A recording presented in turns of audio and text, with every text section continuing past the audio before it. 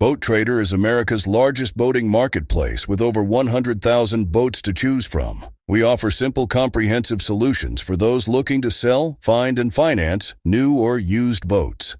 Visit BoatTrader.com to get started. Hunting boots are a critical component of any successful hunt. Whether walking a short distance to your blind or trudging miles through rugged terrain, your feet are carrying the load. Without the right boots, you could give up early and lose out on that trophy just over the ridge. At Midway USA, we make selecting boots for your next hunt easier. With just a few clicks of a mouse, you can decide on what's important, like waterproofing, insulation, size, width, and savings. For just about everything for shooting, hunting, and the outdoors, check out MidwayUSA.com.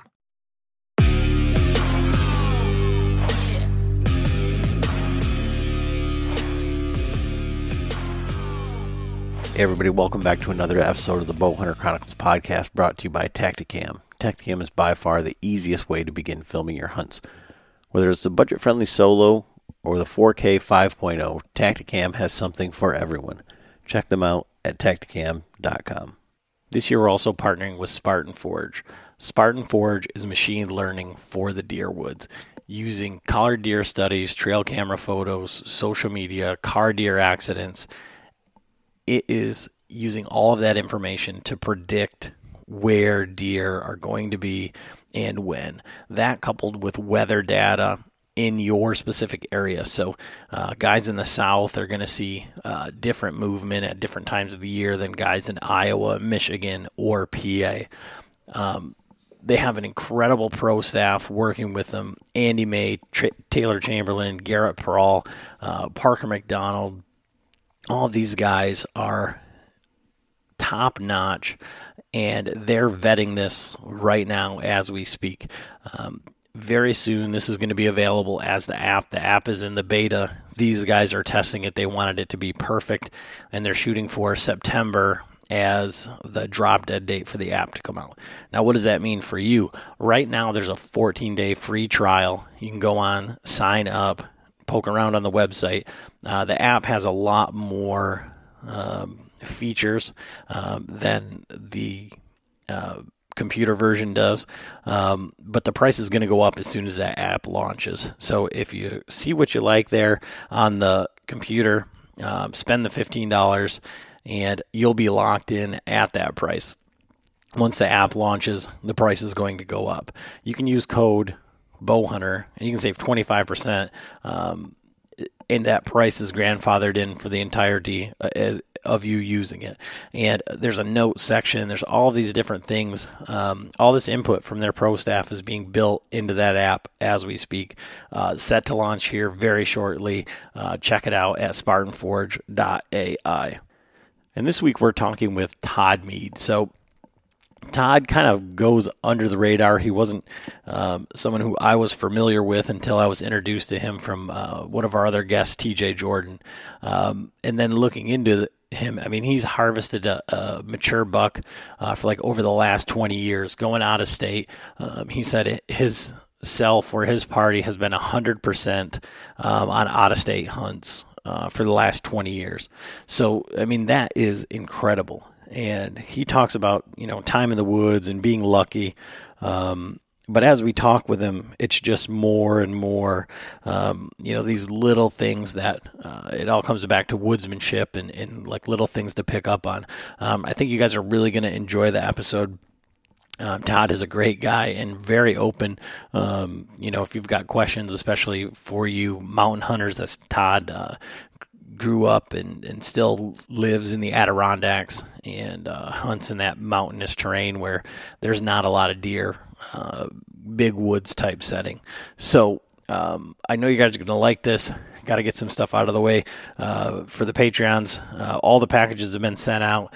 I got some hats and shirts and everything sent out for the newest Patreons, and starting to compile the things for the Patreon giveaway for this quarter. Going to be another banger of a giveaway. We are giving away the set of Tethered One sticks that we've got. One of the Latitude methods, the Method 2. We're giving away a set of ropes with that from Trophy Line and a Trophy Line EDP, so a complete saddle package. We're giving that away. We're also partnered with Basemap. Basemap just keeps going on and on and on, different layers. They got that overlay now where you just click the button and you, wherever it is on your map, you just point it. It tells you how far away it is incrementally. If you haven't checked that out, definitely do. $30 for the entire year. You can save 20% by using code Chronicles. Got to go online to do that. But Basemap gives away one of their pro packs and a shirt and a hat that goes along with that. Spartan Forge, you've heard about, we give away one of their subscriptions. And Zinger Fletchings, friends of ours, great guys, more Michigan companies. I'll be shooting those this year. Shot them at the Total Archery Challenge.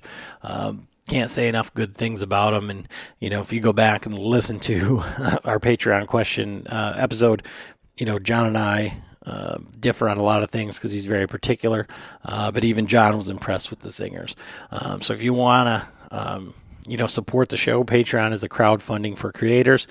It helps us immensely, to be able to try out new things, to be able to do these giveaways, all of these sorts of things. I mean, this recorder I'm using, what I use to edit, all of that is funded by Patreon. So we can't thank you enough. You can check that out at patreon.com/Bowhunter Chronicles Podcast, or you can just go to bowhunterchroniclespodcast.com and click on the Patreon link.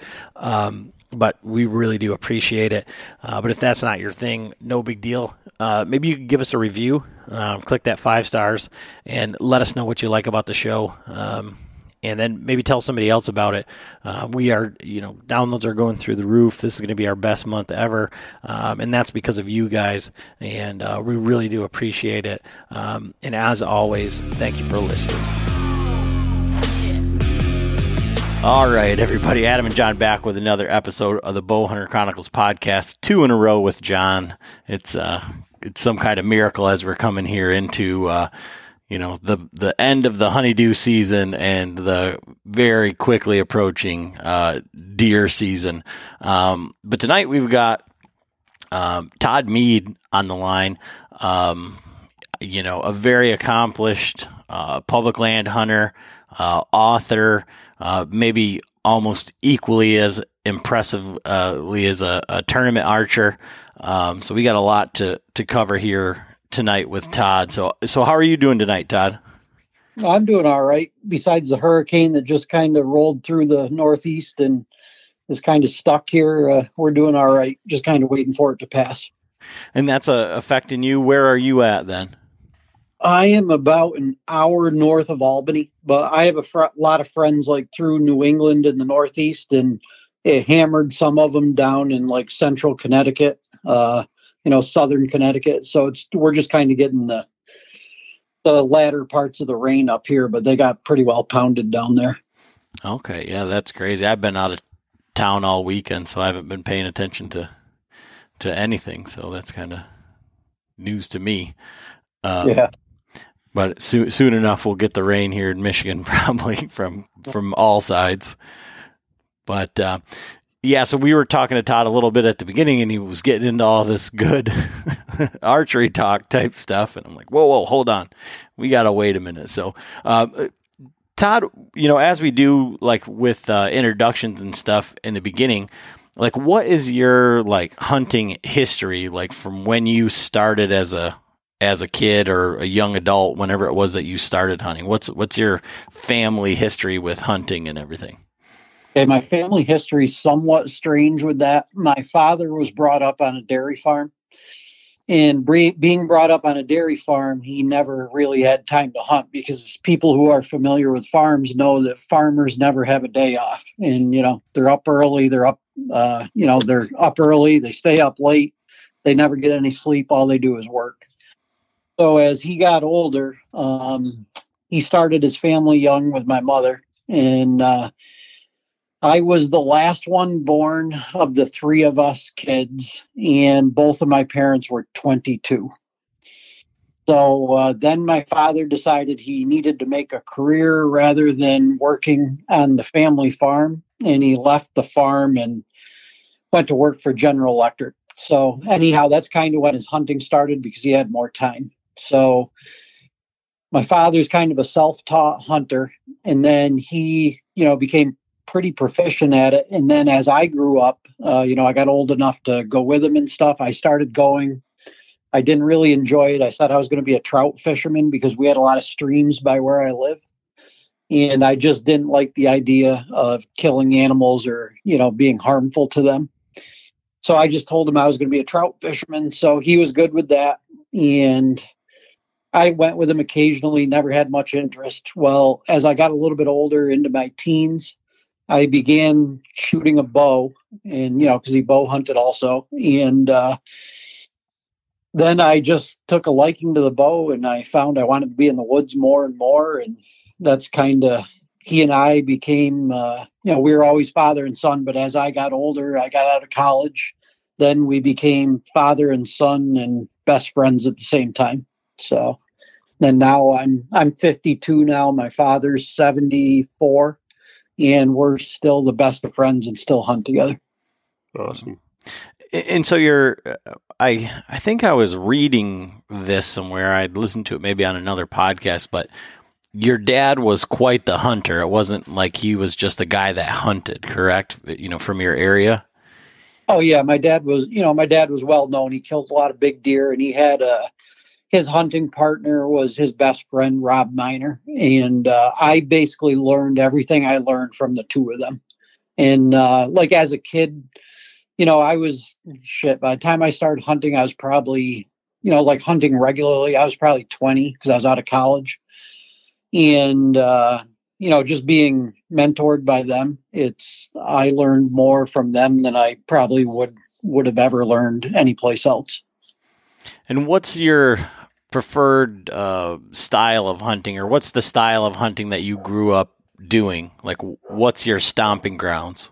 Yeah, I grew up in big woods because I'm from a mountainous area. I'm from the Adirondack Park, which is approximately 6.5 million acres. And it's all like mountain. Between no hunters and no deer, I really just had to learn how to navigate in the woods and try to find any deer you could find, because in my area where I grew up and where I still live, there just aren't a lot of deer. So if you can find deer here, you can find them any place. So that's basically how I grew up. Just try to find a deer. If you find one someplace, then go hunt that deer. So in all reality, I would call myself a stand hunter, but I've done a little bit of everything. Okay. Yeah, just wanted to get a little bit of that background, because what I wanted to talk to you about today was, maybe guys that are going on their first out-of-state hunt, how to plan that. You've written a couple different books, and I'm reading one, the one that you had sent me about pursuing public land bucks, and there's a lot of stuff on there about out of state and kind of maybe I don't know, in the Marines they call it breaking it down like Mr. Potato Head style, like how to step by step kind of figure it out. So I kind of wanted to go into a little bit of that. What states have you hunted in? Oh man, I've hunted in a lot of states. I think I've hunted, I don't know. Let's just say basically everything from New York to Colorado. Okay. I mean, pretty much across the central part of the country. Okay. And what has your success rate been for the listener? As far as what? You yourself tagging a deer, or your hunting party being successful? 100%. Okay. Yeah, like I said, we've had these conversations before, so I'm familiar. Yeah. So, and I mean, I'll have to post a picture. You can send me the picture that you've got on the back of that book, barn. But you see these guys that have the barn photos, and I think maybe one of the more popular ones, or the one that comes to mind is Dan Infalt's. And the one that Todd has on the back of there is all of that, if not more deer. I mean, it's extremely impressive. So how did you end up like going out of state? Was that something that your dad and his hunting partner had always done, or? You want to know what? No, that's really strange. I got involved in competitive archery when I got out of college in 1991. And the more that I shot, I wanted to get out of my state to shoot. So I started shooting regional stuff. I realized I was pretty good at it. And then I ended up shooting in national events. So as I started shooting national events, archery has always been a passion. But I kind of grew up gun hunting because there's really not a lot of good bow hunting where I live. And I knew if I liked archery, I would really have to go out of the state to, hunt with a bow a lot. So as I started shooting in national tournaments, my goal in it was really to meet people from different parts of the country to see if I could learn something about hunting in other places. And I also knew that other parts of the country, the Midwest, for example, had big deer like what I was after. So as I started shooting, I started meeting more people. And then eventually somebody invited me to go to Ohio, and I really didn't want to go, even though I did, because I didn't want to leave my home state because I was so comfortable in it, and I was killing a lot of big deer here. So, when you're trying something new, hunting season is so short, and, I work a full-time job, 9 to 5, and I just don't have a lot of time. And back then I had even less time. And, I wasn't sure I wanted to blow a week or two to go someplace else to hunt when I knew I could hunt at home where I could be successful. Because back then it was about being successful. But my dad and I took a chance. We went to Ohio, and I killed a really good 12 pointer that year on a piece of public land that a guy had shown me. And I met him only a few months earlier in Nelsonville, Ohio, at the third leg of the IBO National Triple Crown.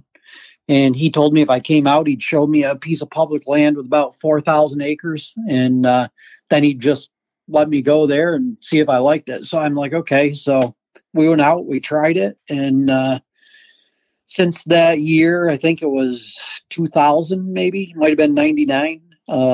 I've been going someplace every year. So on that first hunt for your first time headed out of state, what was your preparation like going into it?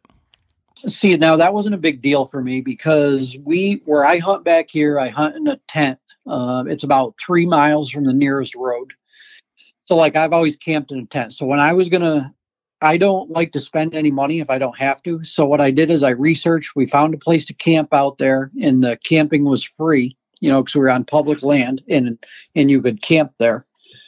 So really all I needed was a tent, and we brought our tent and, of course, the fly for the rain and all that stuff.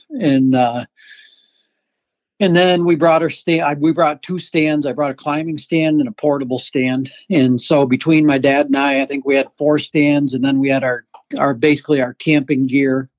And that was about it, our hunting gear. So in all reality, I didn't need too much. And then we decided when we were out there, we would buy our food at like a grocery store out there. And then we would just make our own food every day. Then we wouldn't have to spend any money on food or anything. That's cool. So you got all that set up, and then did you do any, did this guy kind of give you the lay of the land? Yeah, this is great. See, now I come from an area that's really huge. Like every few years or whatever, we have people that get lost in the Adirondacks, and they, potentially some of them die. And there are places where it's 20 to 40 miles between roads. So you could get lost and die if you're not a woodsman. So this guy brings me into the woods, and he's going to show me a bunch of places and just kind of point out areas like this is good, that's not good, blah, blah, blah. So he brings us in the woods, and we're walking around, and I'm like, I have a pretty good grip on it. Then he brings me into this one spot, and he says, okay, and it's getting kind of towards dark. It's like dusk out or whatever. You can see car lights. And he says, now this spot right here, this might be one of the best places there is in here. He says, but make sure you get out of here before dark because you can get lost in here and you may never get out. And I just stood there and I laughed to myself because I could hear cars going by on the road and I could see car lights. I'm like, I said to him, I said, I think I can probably get out. We'll be okay. So, but I mean, I understand it because some people don't come from where I come from. So, I mean, you have to be a little bit prepared. And back then there were no, Onyx maps. There really weren't cell phones per se. And so, I mean, I would just recommend being a good woodsman if you're going to, go out there and venture around. Like, don't rely on technology. Okay. And so what led you to success on that hunt? Was it the spot that you had to leave before dark? Or? Yeah. No, that was just my story. But sometimes I get off track. But so what led me to success is this. Like, we cover a lot of ground where we hunt at home because you have to cover a lot of ground to find deer. So going into it, I knew there were 4,000 acres of land to look over. That's a lot of acreage. Okay, so what we did is we broke it down into sections. We figured we'd waste half our week scouting while hunting, and then we would figure out what we wanted to do the rest of the week. So all we did is covered a bunch of ground. Then we'd come back, we'd meet, we'd kind of take notes, share information, and said, what did you find here? What did you find there? So in the end, we had all these areas that we had scouted, and then we decided to try certain areas. So we went back to those areas, and then we kind of branched out from there. But when we were scouting, I was actually hunting. Like, I would find a good place. I'd hunt there in the morning. Then I would walk the rest of the day, and I'd hunt someplace else in the evening. So I was getting sits in between. But then towards the end of the week, I decided, okay, these are the places where we really need to spend more time at. And has that changed over the years with the advent of Onyx and any of the base map, the newer GPS and the mapping and Google Earth? Has your process changed? Yeah, my process hasn't changed, but it's changed hunting. And in my opinion, it's not for the best. Because now a lot of these public lands now are like a 3-ring circus. There's almost every person I see now is walking by me with a phone in their hand. And to me, it's annoying. I grew up with a map and a compass, and I learned how to get around the woods. And now I think if some of these people, if their phones went dead, they'd be in trouble. So it really hasn't changed the way that I, kind of break land down what I'm looking for. But now I do it a little bit differently because now I try to avoid people, or I try to get in areas where people are hunting, where I think that they'll push deer, where deer will try to get out of when they're going into wherever they're going.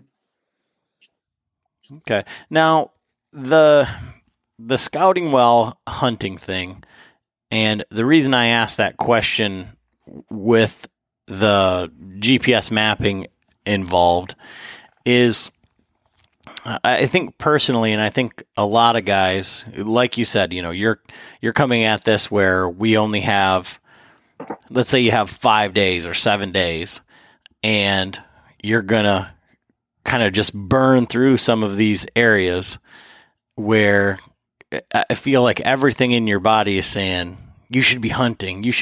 And then with the maps, maybe back in the day, at that time, you didn't have to, you didn't have the resource of the Onyx or Google Earth or, base map telling you this is where you need to be. This is what it looks like. So you felt maybe you had to burn through some of those areas a little bit more. But I think guys nowadays look at their phone and they're like, I got to hit this spot. I got to hit this spot. Do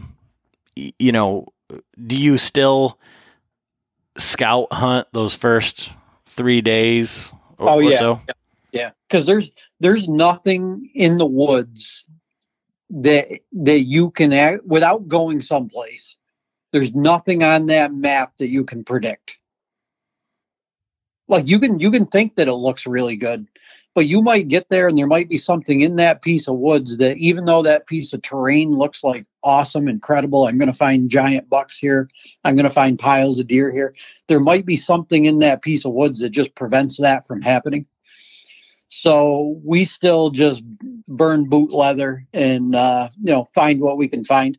And don't get me wrong, like I'll look on those same things. I use them also. And I'll go to the places that look good, but I'm still going to go elsewhere. I'm going to look other places because, deer don't always go where they're supposed to be.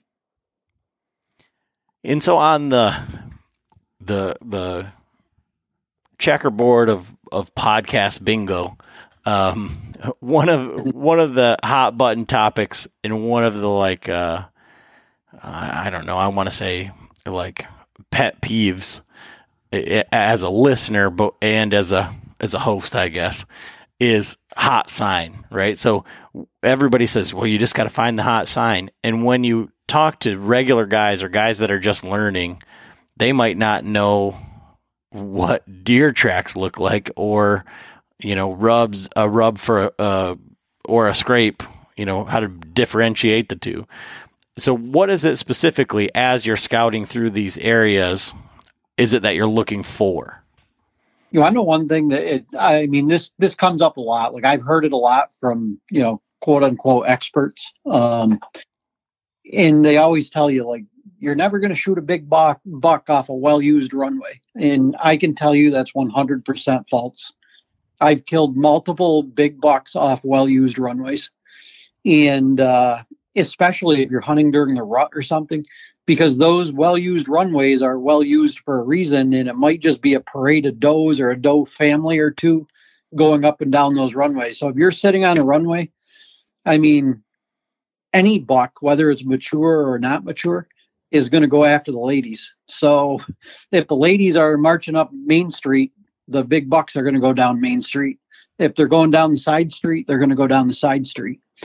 So, like when people are asking, like, what should I do? I've never done it before. Well, go look for runways, because if there are a lot of runways in there, most likely there are a lot of deer in there. Where there are more deer, you probably have higher odds of seeing deer, and there may be a chance there are more mature bucks in that area, or any bucks for that matter. Okay, I think that's great.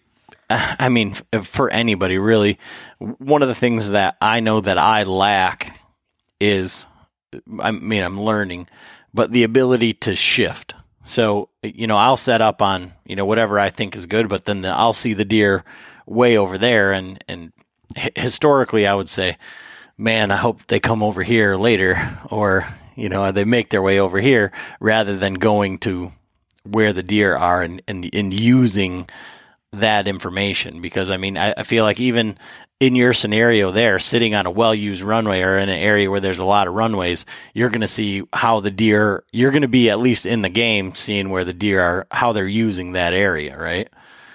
Yeah, that's one of the biggest things. Like today when I was driving down the road, I was talking to my friend Brian, who's my primary hunting partner, and we were kind of discussing this.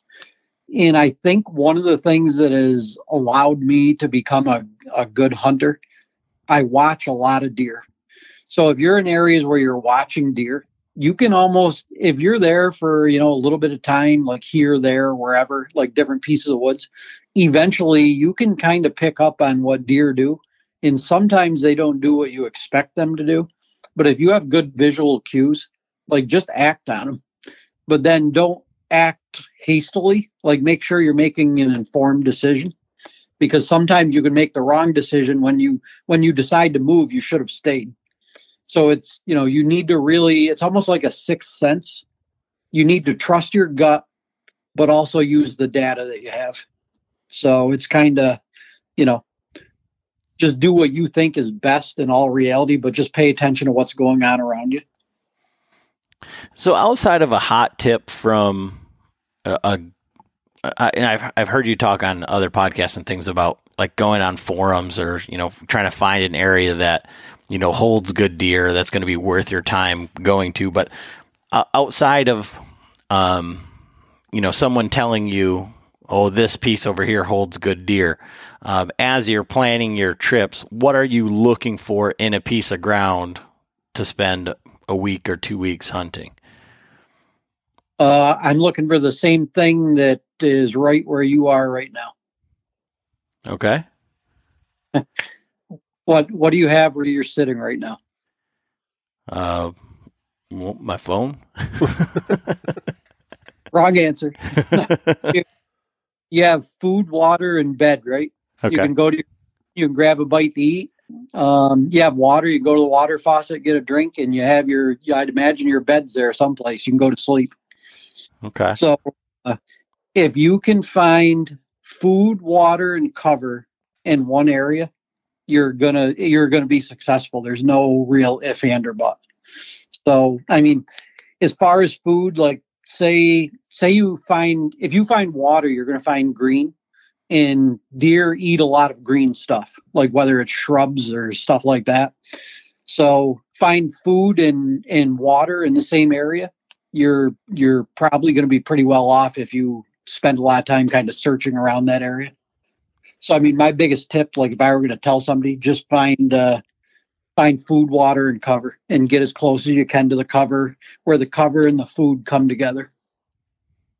Okay. And then for I guess from that strategy, why are you that close to food and cover?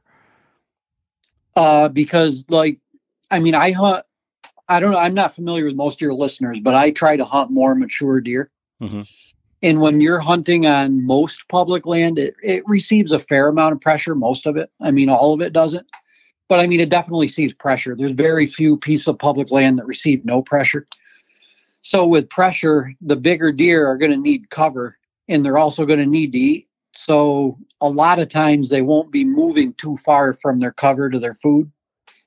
So if you can get both of those close together, you're probably going to increase your odds of possibly seeing, like a more mature animal. And when you're looking for that trifecta of things and you're going out of state, I imagine that there's probably zero in the areas that you hunt in New York, in the Adirondacks.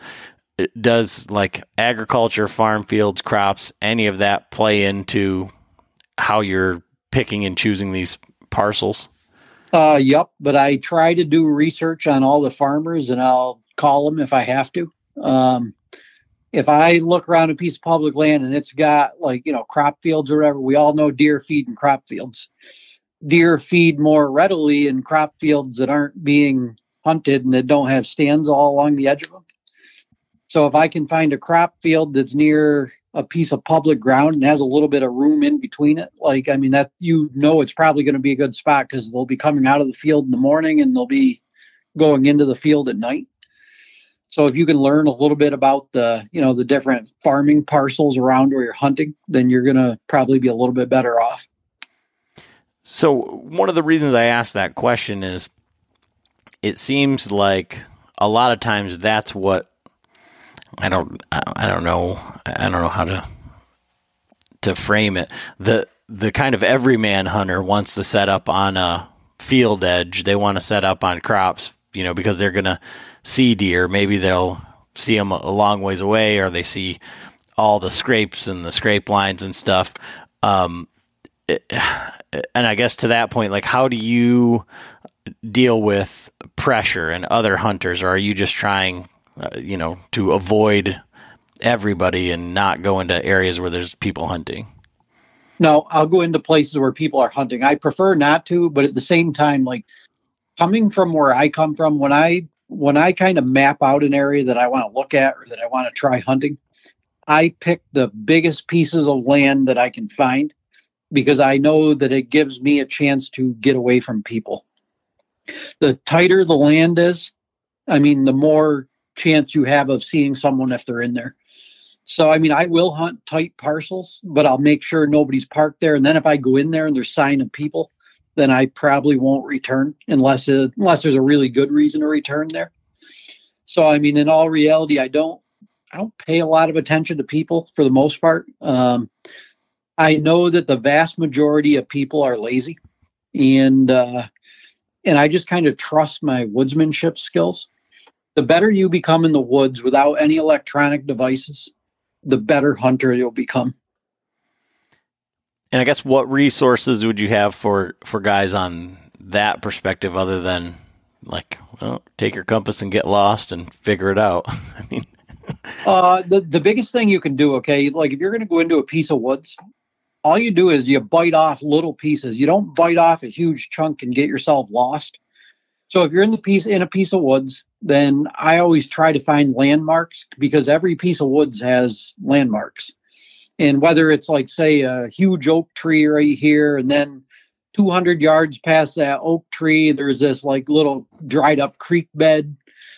So, I mean, I kind of use a bunch of, like topographical features inside the woods, and like, trees, different types of trees, like a little clearing here, maybe a little cutoff there.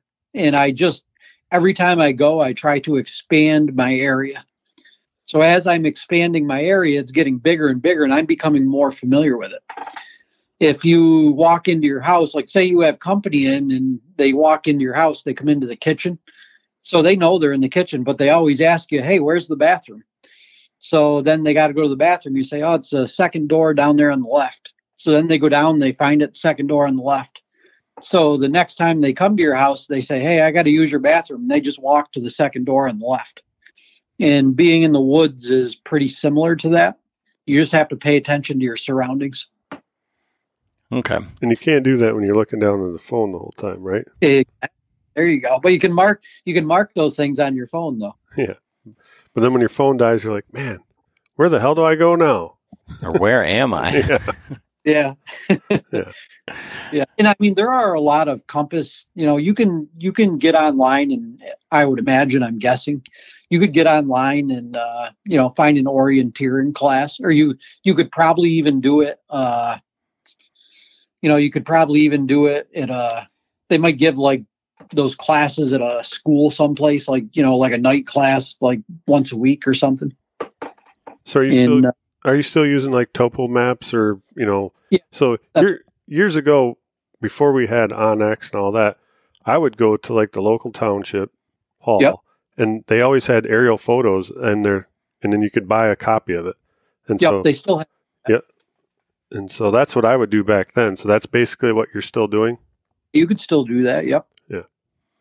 Yeah. And I still have a topo map of, I keep them, and some of them I laminate so I can put it in my backpack, and I'll just carry it with me. So you can tell where you are on a topo map. It's pretty easy if you study those things, so you are familiar with how they work.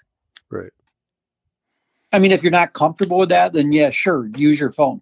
I mean, I'm just kind of anti-technology, just because I'm envious that all the people have it now and I didn't have it then. So I'm just like rebel, and I don't want to use it. So, I guess any tips for like utilizing your compass along with your phone or a GPS? So for guys that, maybe carry a compass but have no idea how to use it, or, because everybody says, well, you just need to carry a compass. Well, yeah. For that is I carry a Garmin Rhino, which is it's a GPS unit with a radio in it. And the reason I carry it is because if I'm hunting with somebody and they talk to me on the radio, I know instantly where they are. It tells me exactly where they are on the map. Like it pinpoints them on the map. So like if I'm hunting with my father, the reason we got these is because I'm a type 1 diabetic. And one day I was talking to him on the radio, and I went unconscious, like under the tree where I was. And because I had just gotten out of the tree stand and my blood sugar was so low, I went unconscious. And he knew something was wrong because I was talking on the radio, and then it was dead. And so we got those radios so you can pinpoint where your hunting partner is when you talk to him. So anyhow, like say he had his radio out and it said Todd is 0.04 miles to the north of you.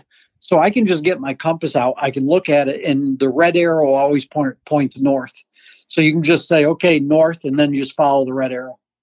And then you can just pull the GPS back up, and then you're making ground. And it's like, okay, you're 150 yards away, and he's to the north. So, just keep following it to the north. Follow the red arrow to the north till you get there. Yeah, I mean, that's what So I actually had one of those rhinos for that exact same reason, but I can tell you one of the downfalls of the rhino is, and you apparently have not encountered this, is if you leave it in the woods, you can't. It's very difficult to retrieve, especially if you get the nice green one. I can tell you a story about that. Yeah. I have a friend who can't keep track of anything. He had a yellow one, and he got excited. He wounded a deer, and he started running through the woods. It fell out of his pocket, and it was yellow, and we never found it. So, well, yeah. I did a very similar thing as I was walking through the woods in Michigan's Upper Peninsula and saw the biggest buck that I've ever seen in the Upper Peninsula of Michigan. And it was dog and does and everything. So I set all my stuff down and I got my bow ready and I did some grunt calls and stuff. And then he chased him off a ways and I thought I scooped up all my stuff and I made my way out and got up a tree and I was taking inventory of all my stuff. And yeah, that green color was a poor idea. So now John can attest to this. When we went to Idaho, I had orange duct tape on everything, on every single thing. Because I'm like, if I set it down, I'm going to pick it up. That's great. Yeah, I can relate. Yeah. So, I mean, like for me, what I do is I always am using my phone. And then like when I get out of the truck, I take a bearing with my compass. So I know what way I'm headed and what way I have to come back. And I mean, there's been a lot of times where the phone is not telling me what is actually happening. Like it would point and say this way is north, and I know for a fact that's not north. So I go the way that I need to, and then I watch the little line pick me up and say, oh, yeah. Or we do like the ZZ Top, or... John doesn't like my version of navigating. Yeah, he likes to walk all through the woods. And yeah. On that topic, there very few people I think who hunt together that I know of like to navigate the same way. Like my father has a whole different idea of it than I do, and Brian has a different idea than I do, and we all think are right. Fishing like a local isn't just about catching fish. It's about connecting with the environment and the people who call it home. It's about hearing the stories and traditions that have been passed down for generations and sharing unforgettable moments with the people you meet along the way. Fishing like a local is having an experience that stays with you forever. And with Fishing Booker, you can experience it too, no matter where you are. Discover your next adventure on Fishing Booker. I mean, John is very, like I said, John is the bow guy. John's very analytical. John's very like, let's do this thing one time. And I'm like, oh, it's just over here. And then like you get there and you're like, actually, it's over there. Okay. But I'm using the landmarks. I'm like, see, we're on the right edge, John, but it's just over here. It's dark out.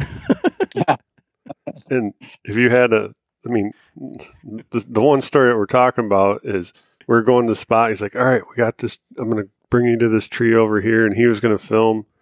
And it ended up, there was another hunter in the area. And we talked to him before we left. And he was kind of going in the same vicinity, but not, we were going to be fine. And I'm like, dude, that guy was sitting in his tree watching us walk around in circles. Like, what are these clowns doing? But that guy killed a deer that morning. Yeah. And John was at full draw on a pretty nice buck. So, I mean, everything was fine. It was all fine. Yeah. Trust me, it happened to everybody. The only thing that wasn't fine was my freaking camo. It was sweated up so bad. I ended up at the bottom of the tree with no shirt on, just trying to like cool off and dry shit out. But that's great. It was fun. We call that making memories where I come from. In all reality, people go hunting and, I think a lot of people make too big a deal about killing deer. When if I can just go have fun and make memories like what you guys just talked about, you're still laughing about it. In all reality, that's what means the most to me. And I've been fortunate enough to be around a lot of really good people and people who really know what they're doing, have a lot of experience.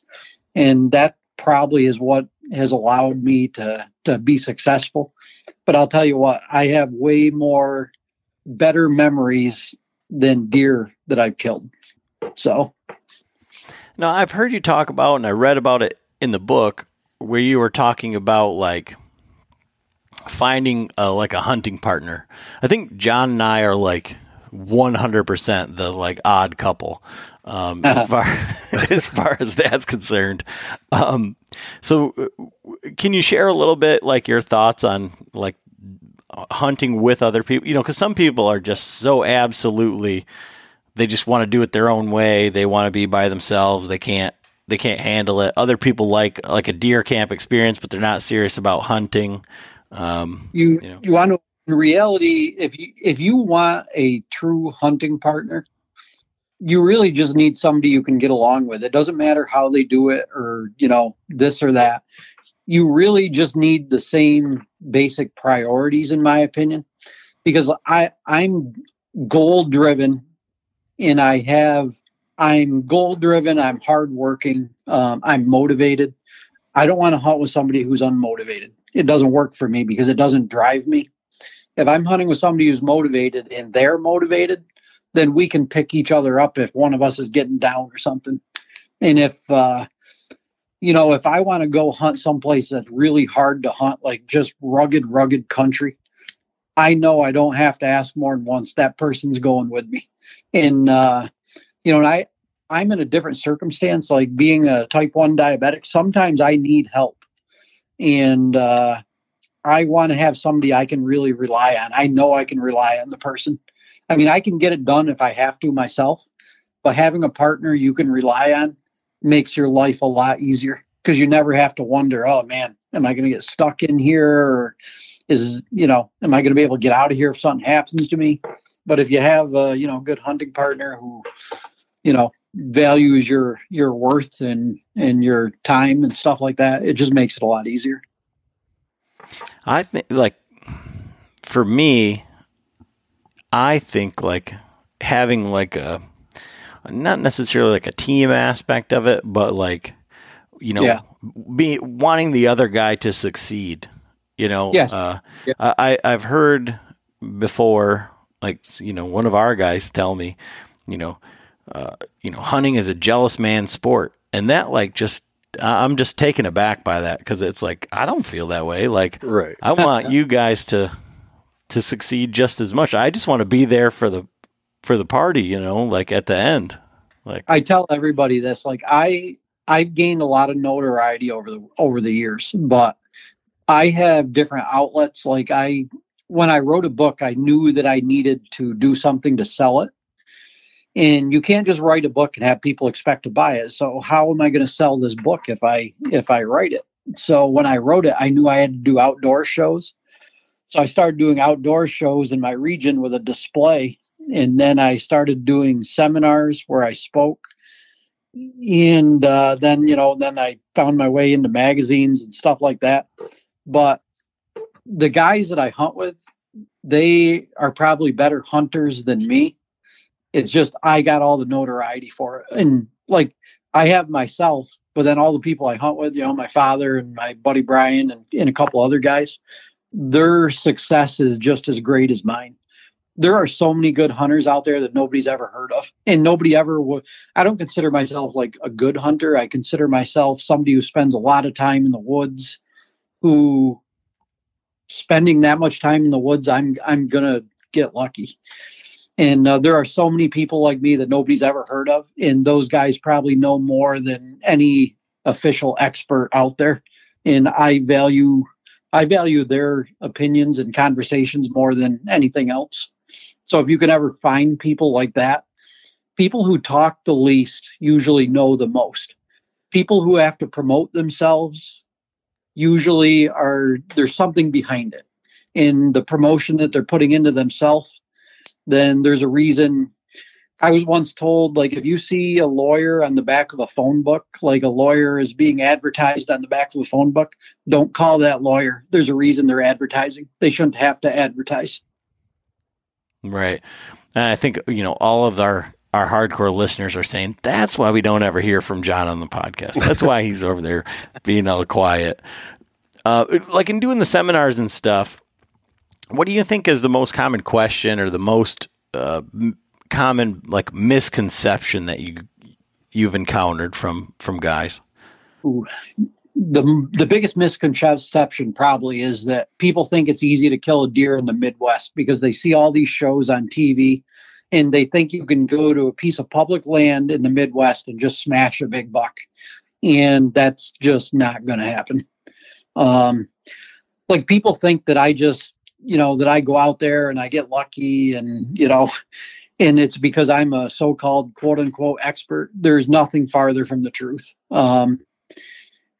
I put in piles of work and I have incredible hunting partners and it's a team effort. And the reason I can go into these pieces of land and kill deer regularly is just because of all the hard work, and people never see all the hard work behind everything. I've heard people when I'm giving seminars, because usually they coincide with an outdoor show or something. And I have a pretty good, booth that I set up with a lot of deer heads. I've heard people stand beside them and say, I'd do anything to kill bucks like that. And then every once in a while, I don't do it too often, but I walk over and I say to the person, would you really? And they said, yeah, I would. I said, would you get up at 3:00 in the morning and walk through pouring down rain for 3 hours to get to where you want to go? I said, would you paddle a canoe across the freaking lake in the middle of the night to get to where you want to go before morning? Would you drive 10 hours to go, to be where you want to be in the morning to hunt that first day because you think that first day might be the best one? Like people just don't see all that stuff. Right. I think I've done all of those things. Yeah. A lot of people don't get it. It's funny. John just pointed at me. The big deer that I killed in Ohio, we had it down to, this was the exact day that we saw him last year. And we just read some articles or heard a podcast or something that said if there was a deer in the area on the same day last year and he's still alive, very likely you're going to see him that day. So I got out of work and we drove like 7 hours or something. Yeah. Got our license, slept 2 hours, and I shot that deer 45 minutes after being into the stand. Yeah, there's a lot of truth in that. I mean, I have all sorts of factual data, trail camera stuff that can prove that. So on these out-of-state hunts, how are you using trail cameras? It seems like in a 1 week setting, and I think my perception, I think, is like walking through all of your good air, and maybe that goes back to like the GPS, the base map type stuff, where you've got the spot that you want to hunt, and now you're going to go traipse around all over around it, after you've hunted that first sit in the morning, and then you've got a trail camera out there, a big giant scent wick for the guys that are into that sort of thing. Like, how are you using those on a 1 or 2 week hunt? See, this is hard because most people won't be able to do this. My friend Brian is a millwright union worker, so he busts his ass for, pretty much 10 months of the year, and then he takes all of hunting season off. So, and my father is retired. So what I do is I do all of the map work, and then I send them out there and I tell them every place that I want them to check out. And what they'll do is they'll put trail cameras like basically in a 60-mile radius, every place that I told them to go look. So last year, I think we had 27 trail cameras out, and they're really not for the year that I'm hunting for the most part. They're for future data. Do I ever want to go back here? Are there places that I can, that are going to be good in this general area? So I use it for like data. And if I find different stuff on there that I'm impressed by, then I'll go back there. Another thing I've noticed too, in a few places I hunt in the Midwest, say you go to a stand and you have a trail camera there. If you go there and it's getting lit up at a scrape, like, maybe in the last 24 hours, last 2 days, that buck most likely isn't going to go too far, and he'll be back. So, get your ass in the tree stand and get ready, because he's probably coming back. And we've killed multiple deer like that. Okay, and then that just made me think of something else. Like probably the most controversial topic that we'll talk about is your theory on hunting the wind. Yep. And so for guys in a 7-day hunt, they're down there for even like a long weekend type deal. Like for us being in Michigan and proximity to Ohio, you could go down there for 4 days and, not burn a lot of vacation, but still be on big deer. But if the wind is wrong, but it's the peak of the rut, November 8th, 9th, 10th, something like that, like how do you play the wind? Okay. Now, were we talking kind of about you where the wind was wrong for 4 or 5 days or just in general? Just in general. Okay. So how do you know the wind's wrong?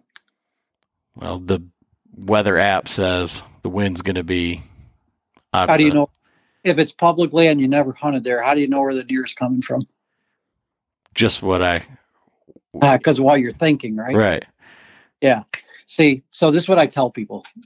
While you might think a deer is going to come from someplace like in the woods, there are no guarantees, especially during rut time, what way a deer is going to come from.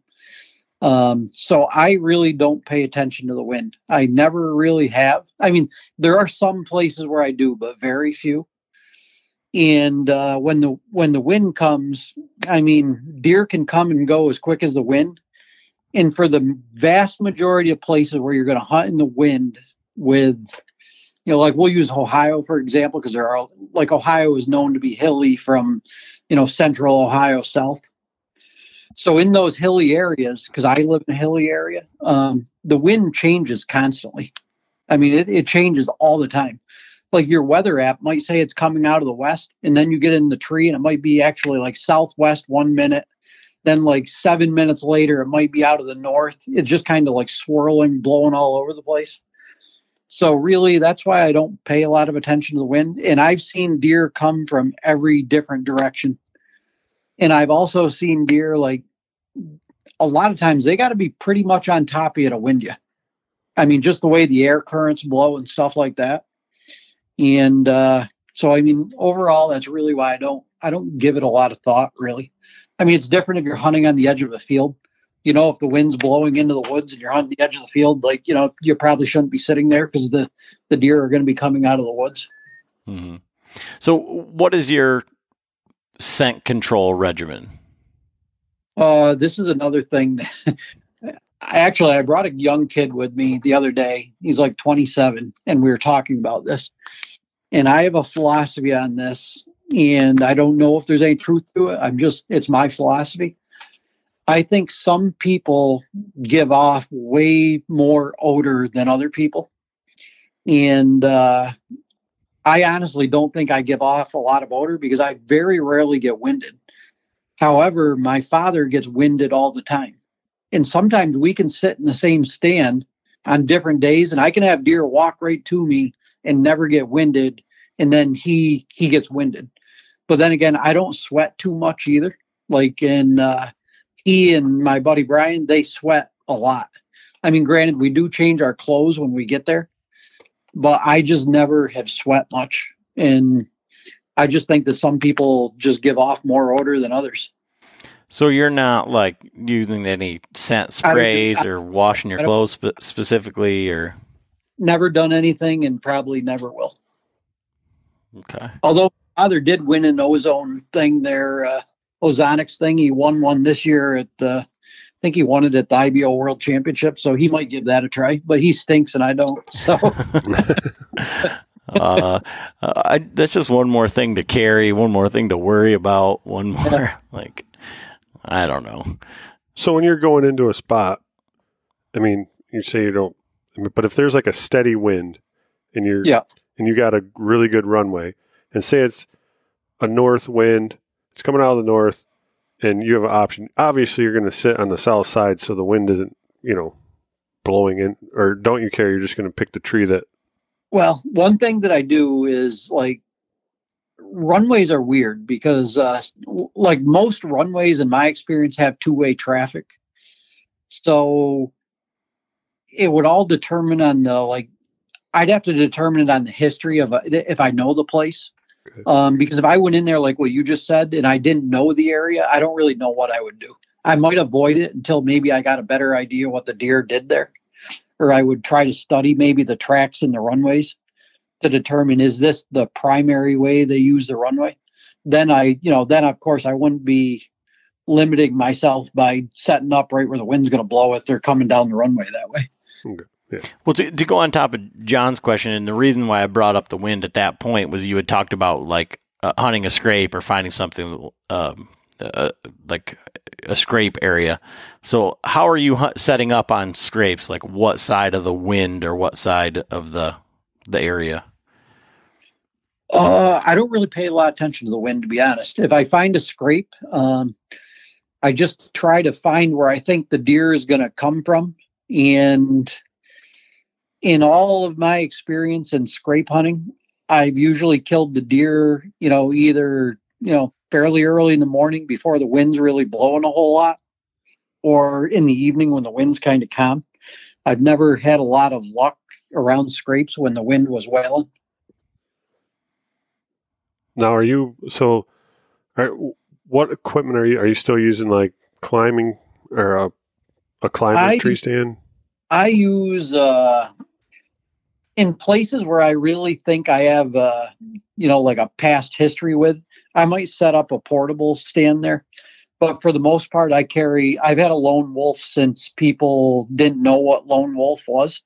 And I just carried on my backpack with backpack strap, or on my back with backpack straps. And I just towed around the woods with it. And if I find a place that looks good, then I'll just sit there and I'll try it for the night. Okay. And then, like some guys that are, John Eberhard, he goes up 30 feet in the tree. Are you going up super high or just to where the cover is? I shot, I don't like to admit this, but I shot at the two biggest bucks in my life in the same day, and I was no higher than 8 feet in a tree. And I missed them. Well, yes, I wounded one and missed the other one. Right. So, and one was it was borderline booner. It's the one that's on the front of my book.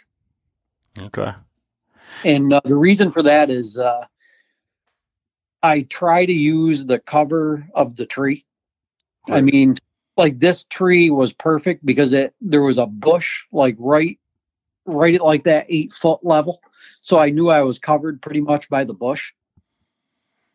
And as far as getting high in a tree, I've shot a lot of archery. And there are a lot of archers out there who are hunters who are not good shooters. And the higher you get in that tree, the less and less area you have to hit. Right. And cutting out the angle. Yeah. And under a pressure situation, people, I've shot with zillions of people. And the vast majority of hunters who don't do target archery, tournament archery, the vast majority of them are not good shooters, even though they think they are. They think they're good in their backyard until they head into a range, and then they see people who are proficient with a bow, and it's an eye-opening experience. Yeah, I mean, we talked a little bit about this, and this is where I told you, hey, stop. So with your history with tournament archery, how did that come about, and then how has that helped you in these types of situations in this scenario? Yeah, it came about when I went to college. I joined an archery club and I started shooting archery.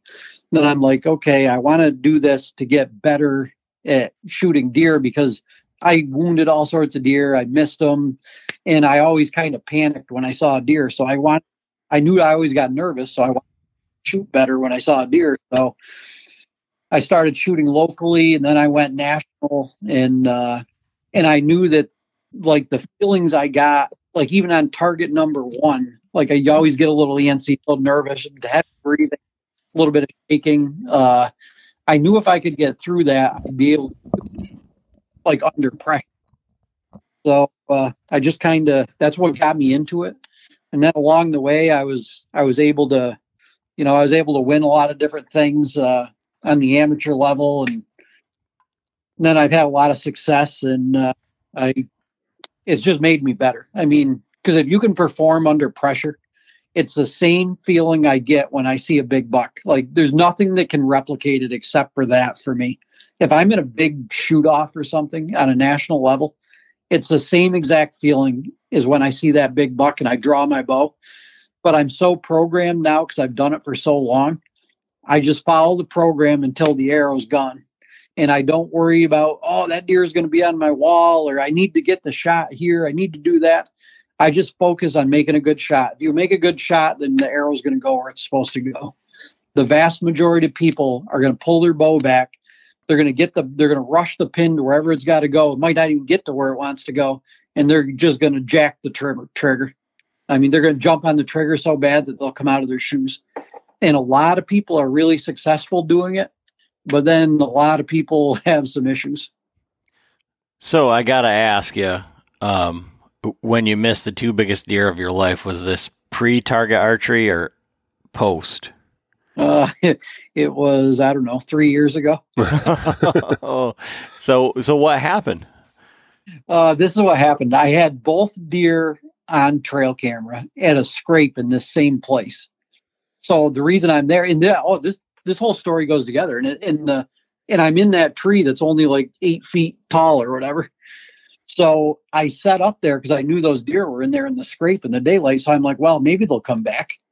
And then it was like 1 o'clock in the afternoon, and I look up this ridge and I'm like, holy cow, here he's following a doe. So he's coming down the hill, and I can see him coming. I'm like, wow, he's going to come right by me. And because the doe came down, she stopped in front of me. She's 10 yards from me. And then when she stopped, he stopped. And I have no shot at him because he's looking directly at me, and I'm facing more towards the doe because she cut to the side.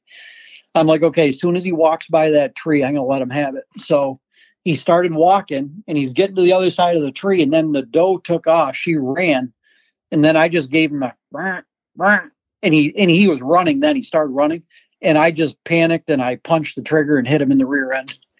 So I'm like, and then afterwards, I'm like, oh my God, I got shook up. I mean, I just got shook up. I took a bad shot. I did something I shouldn't have, and like looking back on it, it's like, wow, that was dumb. But in all reality, the reason I hit the deer is I never should have shot at it. But I was so excited I couldn't even prevent from punching the trigger because the deer was so big. So then I'm sitting there beside myself, and I saw that he was okay. It wasn't like, he was okay. He was still chasing the doe around, and away he went. So then I'm sitting there, and it's around. I got out of the tree stand. I found the arrow. He dropped it like I don't know, 25, 30 yards or whatever. So I got the arrow. I got back up in the tree, and it's 1:30 in the afternoon. Right as it's getting dark, I see this giant deer coming down the hill. I'm like, oh man, he's going to go right across that opening in front of me. And it's kind of like dusk, and I can't see like really good, but I can see well enough to shoot. So he comes down, I range found him. He stopped in a hole. It said 41 yards. And in my head, I'm like, there's no way that's 41 yards. But I range found again. It said 41 yards. I'm like, okay, put the 40 in center mass and shoot it. I put the pin center mass. I'm holding it, and it won't go off. And I'm thinking like I let down a lot in tournament archery. I'm like, I'm not letting down. So I'm like, I'm holding. I'm like, just relax. And when the shot fired, I'm like, oh, I got him, because when the shot went off, the pin was sitting right behind his shoulder. I knew I had him. So he takes off running, and then he goes back up the hill, and I get down out of the tree, and I go over to where he was standing. I'm looking around, and I'm like, well, at this point it's dark because I got out of the tree and walked over there. And I'm like, well, I'm going to come back in the morning. I didn't want to push him because I knew that I had smoked him. So I come back in the morning. I climb up in the tree. I look to where he was standing, and I'm looking, and I'm like, I need to get out of the tree. So I get out of the tree. I go over there. I find my arrow. It's got a little bit of hair on it, and there's no blood or anything. So I find the track where he took off running. I turned around. I range found the tree. It was 50 yards. It was the night before. It was just dusk enough that the rangefinder must have been picking up a branch, and I never saw the branch, and it was saying 41.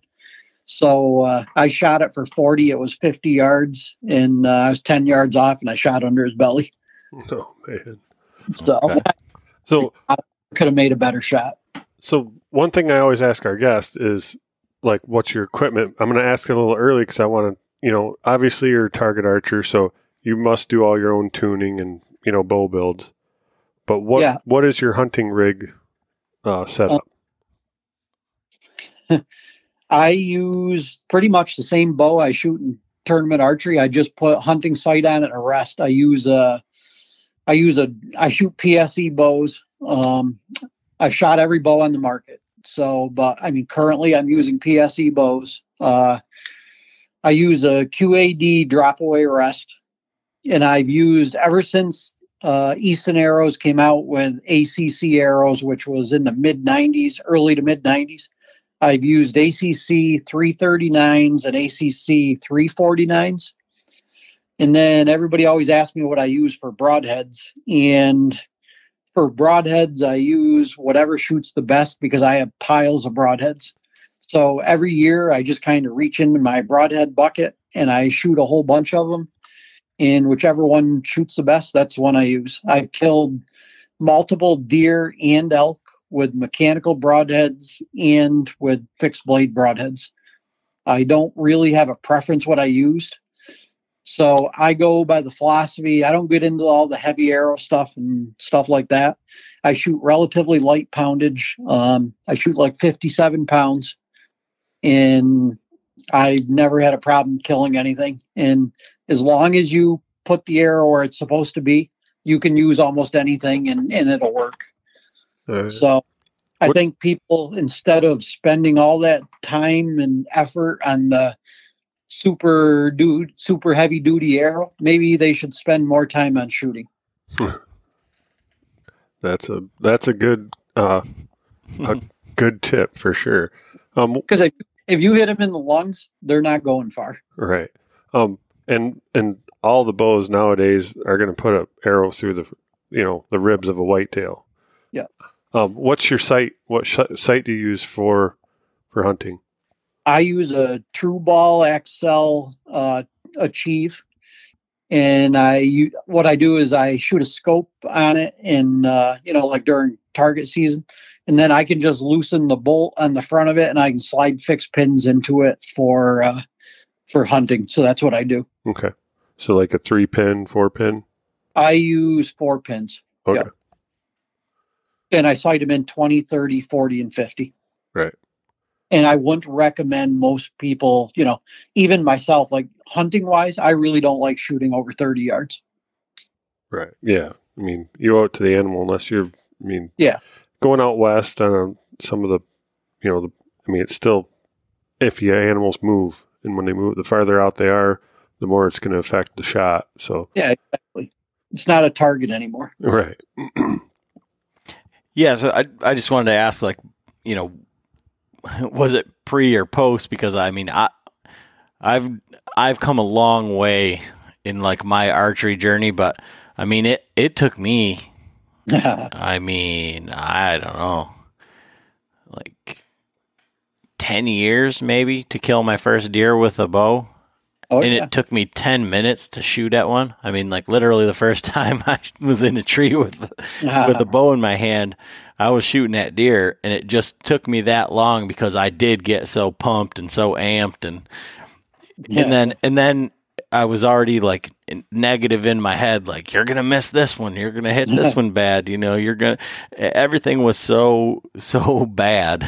It's funny you say that because like your mind has more power over you than you'll ever know. Because in tournament archery, like everything that I do, I've already done it in my mind. And the same thing with deer hunting. When I'm sitting in my stand and I expect a deer to come from a certain area, I see it before it happens. Then I see myself shooting it and stuff like that. So I always try to visualize everything before it happens. So then when it happens, I've already done it. So, I mean, I'd recommend like to anybody doing that, like see it before it happens. Because if you've already accomplished it, it's a lot easier when the time happens. Because in your head, your mind doesn't know the difference between reality and your visualization. It just becomes reality. So you're like, oh, I already did this. I'm good. Yeah, I mean, you talk about like the feelings when that deer is out there, and that's how you equate that to target archery. You know, for myself, I've never been in a target archery situation where there's been any sort of pressure, because I'm like, well, I'm not good at this. But I can tell you once, like you had said, like being around guys that are shooting and you know, kind of like learning from them, maybe on the hunting side, but from the shooting side, like watching people that are like really dialed into it. And like so like when I watched John shoot, or when it was funny because at the Total Archery Challenge, we happened to be behind Andy May, and like watching them shoot, they shoot the exact same way. Like they are just absolute like mechanical in such a way. And then even like watching them let down and then like shake it off. And then it's really something for, I mean, I'm quick draw McGraw. Like I'm on the target, I'm shooting. Like I'm not, I do have a process, but the end of the process gets sped up, you know, when I know he knows how to shoot a shot the correct way. So maybe you should take lessons from him. Yeah. But yeah, I mean, like you said, you didn't have like an idea of like who our core listener is, you know, we have this show as like just regular guys from like a DIY perspective. I mean, I'm sitting next to John's, you know, everybody's heard about it, you know, his DIY string jig, and, you know, he makes his own strings here in the garage, and, you know, we go out of state and hunt on our own. Like, you know, this year is the first year that I'm doing any sort of like a guided hunt, and much to the chagrin of my co-host over here, but it's I'm going with my dad to share an experience, you know, with you that. Know what?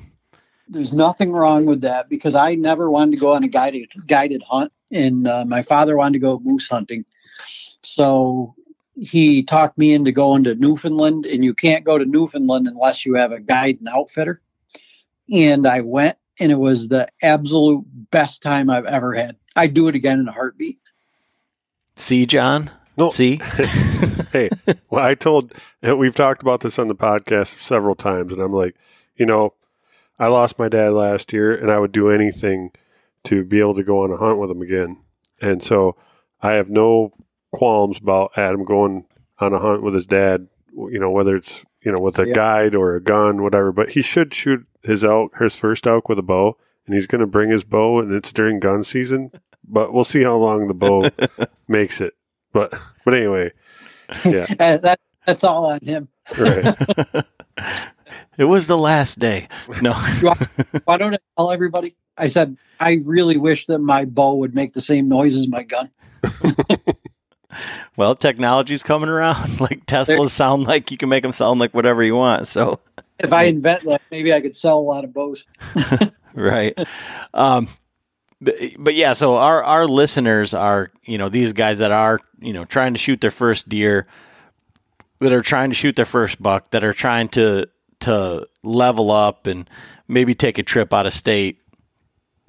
So, I mean, to that guy that needs to shoot a few deer, to get a few under their belt, to shake off the yips, you know, what advice do you have for those guys that are trying to improve, that are starting to set goals to achieve? I always recommend the same thing to everybody. You know, shoot as much as you can. Shoot around people you don't know. You know, go to 3D archery shoots if you can. Like, you know, Michigan, you know, you have snow for as long as we have it here. You know, find a place to shoot indoors. Indoor shooting will make your nerves go to another level.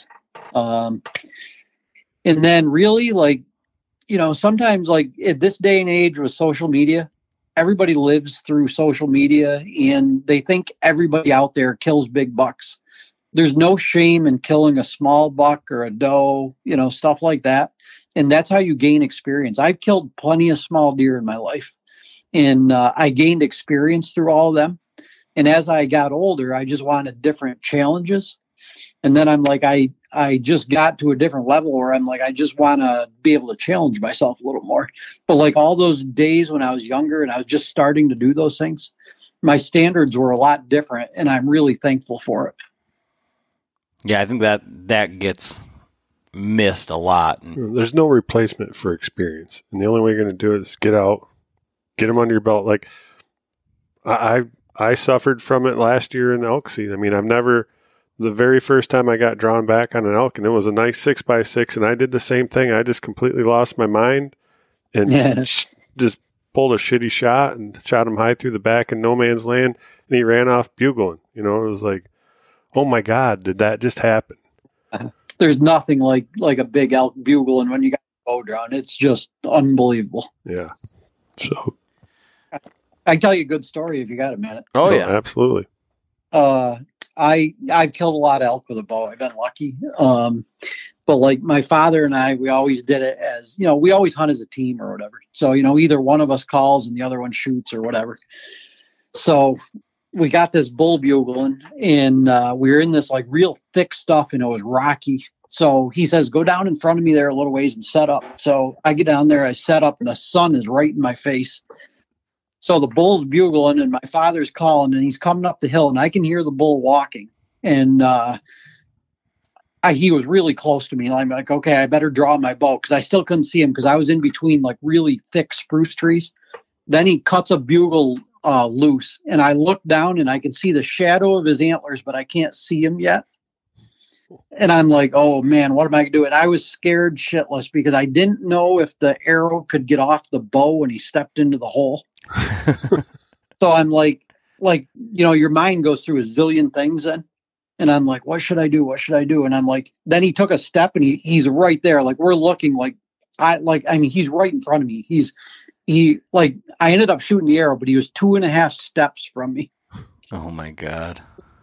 The arrow goes, and I can just all I can remember was every pin was in on the middle of the animal, and he was kind of angling towards me.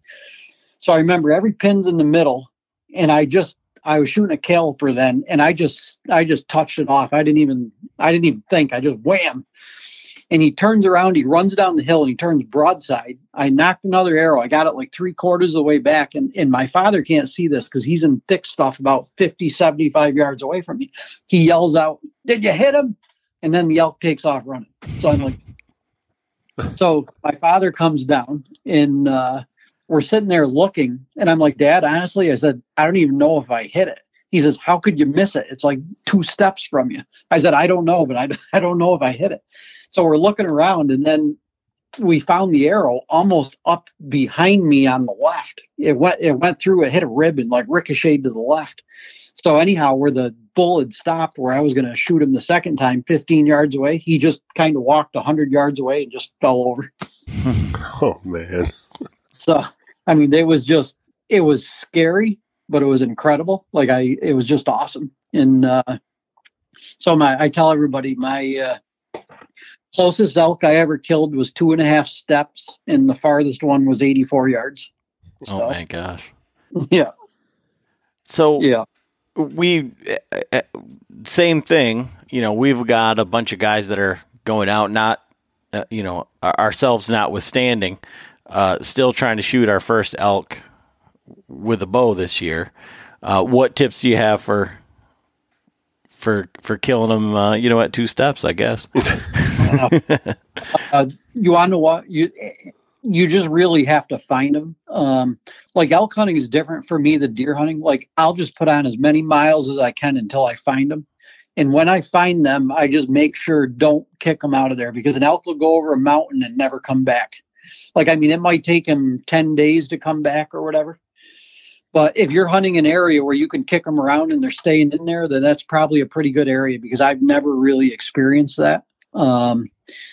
So what I do is I just try to just put on a lot of miles till I find them. When I find them, I just kind of sneak and peek until I can maybe get a shot at them. And I think it's really important to hunt together as teammates.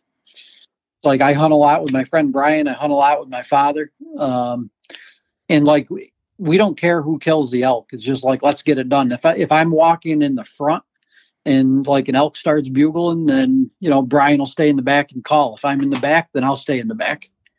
And we don't really touch calls a whole lot because nowadays there are people all over elk hunting and everybody likes to go through the woods and blow on cow calls and bugle off mountaintops. And in my experience in the last 30 years, they come into calls less and less. So I guess in that scenario, like what is your calling strategy? Or if they're coming into calls less and less, how are you getting them to come in? Or are you just sneaking up on them? It depends because elk hunting is so much different than deer hunting. But the best advice I could give you, get as close as you can to them and then just let out really aggressive bugles. Because most of the bulls I killed just bugling them and they get pissed off and just basically run right in. So you're just getting in their comfort zone, like where they shouldn't be. I mean, so the whole scenario of, if you're in a restaurant and there's a guy that's at the door who's yelling at you and your wife, you're probably going to go out the back door. But if he is at the end of your table and backed you into a corner, like you're going to end up having to fight. Yeah. If he takes a poke at me, gets his finger in my face, then I'm gonna either rip his finger off or I'm gonna punch him in the mouth. So, but I'm a little bit aggressive, and if you're not aggressive, then you might do something different. Elk are like people. Everybody's a little bit different. But if you get the aggressive ones that have a little bit of an attitude, then you might get lucky. So, okay, yeah. Cool. So, John's going to be the caller on this excursion. He's headed out just to be the caller. I didn't get a tag, so my buddy who lives in Montana, I'm going to go be his hunting partner. So hopefully, great because you'll look at it from a different perspective. Because like sometimes, like one of us will kill an elk, and then we're observers the rest of the week or whatever, 2 weeks, and sometimes you learn a lot more that way because you're not so concentrated on killing an elk. Right, and that's so you're taking in the whole experience. Yeah. And that's what I'm excited about. I'm like, I'm just as excited to go out. So like last year I had my opportunity. I'm like, hey, I should have killed an elk. And my buddy Ed, he pretty much could have left his bow back at the camp. It was just all about finding the elk and getting me on an elk. Like, yeah. And so I'm like, and he's killed elk. He's lived out there ever since high school. He's been out between Colorado and Montana. And yeah. So, and when you were talking about hunting partners and like saying like, hey, we should go over there. And then like John and his buddy are like two peas in a pod. They're clowns. Like, hey, we should go up the top of that mountain right there. It's like, okay, let's go. Well, it sounds like John and I can hunt together because I'm somewhat mentally deranged when it comes to stuff. Like we have like a couple 12,000 foot peaks where we hunt, and there's no trees up there. And my buddy Brian and I think we have to walk to the top of it just to hang out. So then up there, and you're like, what the heck are we doing up here? Right. It's a good view. So what hunts do you have planned this year? This year, I don't really know. My mother's been somewhat sick, so I don't really know what I'm doing. I'm still kind of in the air about Colorado. I've hunted Colorado a lot, but the last few years it's been overrun with people where in the areas that I usually hunt. So I think I'm not going there this year, but I did draw an Iowa tag this year. Okay. So it's been a while since I hunted there, and I don't know. Of all the places I've hunted in the Midwest, like public land hunting, Iowa seems to have the most pressure of any place I've hunted, and it has the least amount of public land. So, while it's, to be honest, like I've killed deer in every state, and I have not killed my biggest. I've hunted Iowa, I think 3 or 4 times, and I haven't killed my biggest deer there. So. Okay. And what's your goal heading into Iowa? I know we talked earlier this week, and you said as the week wears on, the goals change. But all things withstanding, Iowa would be the place to. But in all reality, it's not. Like going to Iowa, I have no different goal than any place else that I'm hunting. If I were hunting on private land that was like managed or something, I would have a different goal. But I'm hunting public land. Whenever you're hunting on public land, like don't make your goals unreachable, or like not even unreachable, but don't make your goals something that are so hard to achieve, because then you feel maybe let down or something. It goes back to that whole experience thing. I'm after a good experience and I want to have a good time. And I like venison, so if I'm lucky enough to see a deer I want to shoot, I'll shoot it. And people always ask me, well, what makes you decide what you're going to pass up? And I'm like, I shoot deer that excite me. If I have a giant 6-pointer walk by me and it excites me, then I'm going to shoot it. So I don't really have any set goals or expectations. I just kind of take it day by day. Cool, awesome. Well, we have had a great time talking with you, and I mean, I think for our listener, for our guys, this is right up their alley, just in the terms of both the information, but the attitude as well. More for the going out and enjoying yourself than having to prove it to everybody else. Yeah. So where can people follow along with what you're doing? And, like I said, you've got a bunch of books and other things. Where can people find all that? You can follow me on Facebook, under my name. I think my profile picture has a big elk on my back. And you can follow me on Instagram. I use my name there too. I do have another page on Facebook. Not too terribly active on it. It's called Backcountry Bucks. And I named the page after my second book, which is no longer available. And then you can find me on my website, which is my name again. It's just www.toddmead.com. And like I said, anybody wants to get a hold of me, all you got to do is message me or email me or give me a call. And I try to be available to everybody, and I try to give people quick responses. I'm definitely no expert, but I have a lot of years of making a lot of mistakes that gives me a lot of experience to draw from. Awesome, Todd. I really appreciate it. Thank you. Yeah. Thanks a lot.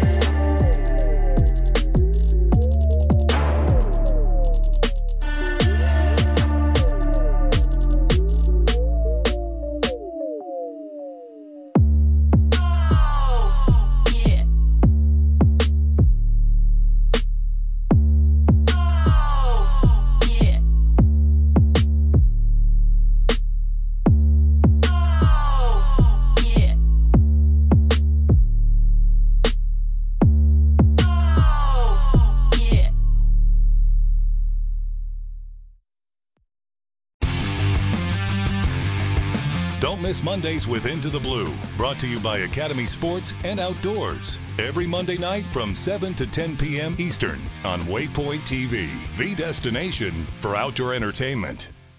In Wild Country, rules were not created by man. Don't miss Wild Country, Wednesdays from 7 to 11 p.m. Eastern. Presented by Primos. Speak the language. Waypoint TV, the destination for outdoor entertainment.